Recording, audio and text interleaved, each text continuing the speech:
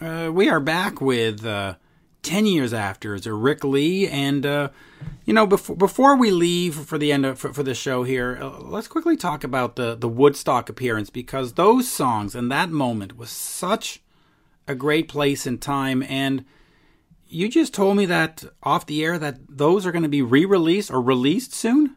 Explain. Yeah, well, for years, of course, "I'm Going Home" has been the only track Correct that came out, and Alvin actually said, and I totally agree with him. He said, "I wonder how things would have been if they'd have done I Can't Keep From Crying Sometimes, or if they'd used Spoonful, or one of the others." So anyway, it seems, well, I knew about it a while ago when the catalogue was with EMI. They found the Woodstock tracks, 6 or 7, I think there are. There are about 2, 3 false starts on "Good Morning Little Schoolgirl" because the guitars wouldn't stay in tune. But we've left those on the album that's going to come out, just for posterity, and for the real collectors. CMI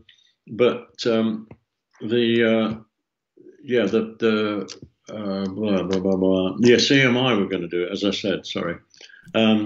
But then the catalogue had to be divested to Warner Brothers because of the Beatles on EMI, and they went to Universal, and then the other companies decided that they all got too much of it. It had to be split up. So Warner's got it, but Warner's didn't do anything with it. Basically, they just sat and collected money and didn't really promote the back catalogue. But the back catalogue then went full circle to Chrysalis again, and another Chrysalis label was set up, which was our original label. And they got these tracks from Woodstock. They had to negotiate all sorts of silly overrides and stuff with Warner's, but anyway, they got it done. And I believe they're coming out June or July. It's going to be, I think it's just called 10 Years After's Woodstock album, or something like that. I don't have a title really yet. But apparently the American company as well are going to put out a red vinyl, a special red vinyl collector's edition. So that'll be fun.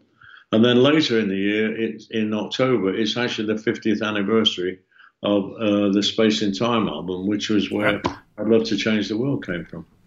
So how do you celebrate the 50th anniversary? And by the way, my wife was born in 1971, which means, well, anyway, I've got 2 50th anniversaries to be prepared for this year. Well, that's right. So you know what the present's going to be, don't you? It's going to be with the deluxe edition or the Woodstock, or both. Well, both, and also the From Headstock to Woodstock book.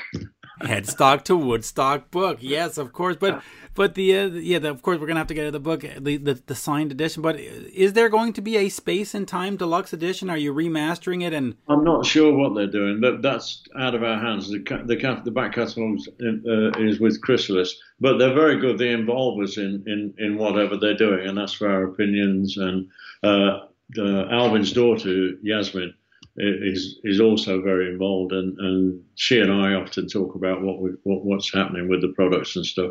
And Alvin's, I'd say widow, Evie, sorry, she's quite heavily involved as well. So between us, we all put in our 10 pence, and we usually get quite a nice product out of it. They've done some amazing stuff with the old catalogue reissues and stuff, and done a lot of it on vinyl, which wasn't on vinyl before. I mean, Space and Time is on vinyl. They put that out about a year ago. And what's the other one? Crikey. About Time. I think that's on vinyl as well. That wasn't before. Well, it's about time that it's on vinyl. But just real quick on the 50th anniversary, since we're on Space and Time, I should say, it is considered by many to be sort of the crown jewel in your discography. I would agree with that, yeah. Except one addendum to that. I think Live at the Fillmore East as well is I think that's the band at its absolute best live. I really do. The interplay between, I'm being big-headed here. Yeah. The interplay between Alvin and me on that. I was, when I first heard it, I was just gobsmacked with it. I found that line in the vaults at EMI. Yeah. It was recorded in 1970. and it was due to come out. We thought then, but of course we were plugging the Cricklewood Green album right up to Woodstock. That was what we were actually on tour doing. Right. So and then the Live at the Fillmore East got lost. It just got put on one side, and nobody remembered it was there. How live is the live album when it gets released? Do you re-record parts, or is it the live album? What the Live at the Fillmore East? No, it's exactly as it is. The only thing we did was I was at EMI with a guy called Pete Mew, who had worked on a lot of the Beatles stuff, and he mixed it for us, and he said honestly, Rick, he said, I've got nothing really to do here. He said, I just got to push up the faders because not Eddie Harding, Hendrix's engineer. English. Yes, my name. Oh God, I'm forgetting his name too. Hold on, I'm going to do a quick check. Not Mitch Mitchell. That's the drummer. No, Eddie. He did all the. Eddie Kramer. Eddie Kramer. I was just going to say Eddie H. Kramer. Yes. Edwin H. Kramer. And I should know that because he worked on the Kiss stuff too. So Eddie was sat underneath the stage at the Fillmore with dust coming down on him every time we moved, recording it. And he only used 8 microphones. I think he used 2 on the drums, 1 on the Hammond, on the Leslie cabinet, 1 on the vocals, 1 on the bass, and 1 on the guitar amp. If that makes 8. But anyway, 8 mics was all he used. And it sat in a vault for 30 years. Unbelievable. And when Pete Mew was mixing it, he said, Rick, there's nothing to do. He said, there are 8 mics on this. He said, Eddie did an amazing job. He said, all I can do. He said, maybe I can tweak a little bit because we might have a little bit of cross talk and whatever. He said, but there's really very little to do. And so he did what he was doing, and he played it back. He said, what do you think? I said, it sounds fantastic.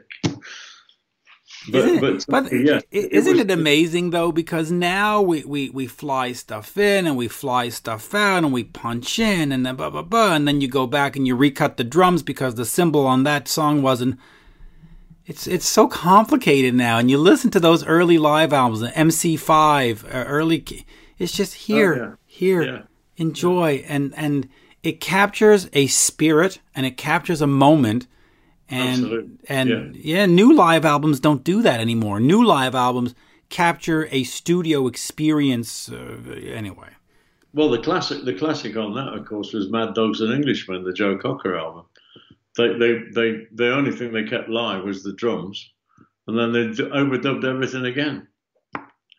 Well, sort of sounds like, anyway, it sounds like a lot of live albums, and in fact, there's a couple I know where they've recorded in a studio and then they just put crowd swell and they that's an old trick doing that. Yeah, absolutely. Yeah, well, that sucks. Anyway, thank you, sir. Always a pleasure, and let's do this again soon. And please, like we said in the first part, come over to Montreal, come over to Canada, enjoy and keep making new music. We'll try. We'll keep going as long as we can. I mean, I'm 75 now, but I'll keep at it. But I love... He made it to 84 and was still gigging, so... right, Chuck Berry. If Art could do it, well, crikey, yes, of course. Yeah, so, hey. But anyway, there we go. And like I said, I love my bands and I love the brands that they are, but I also love new music. And the last one, Sting in the Tail, is definitely worth checking out. And... thank you, Mitch. And the book. I appreciate it. Thank you very much for your time. Absolutely. I'll definitely see you in Montreal. Yes, sir. Merci. Might even buy you a drink. Thank you. I appreciate that. And I'll show you around town. Cheers. Take care. Cheers. All the best.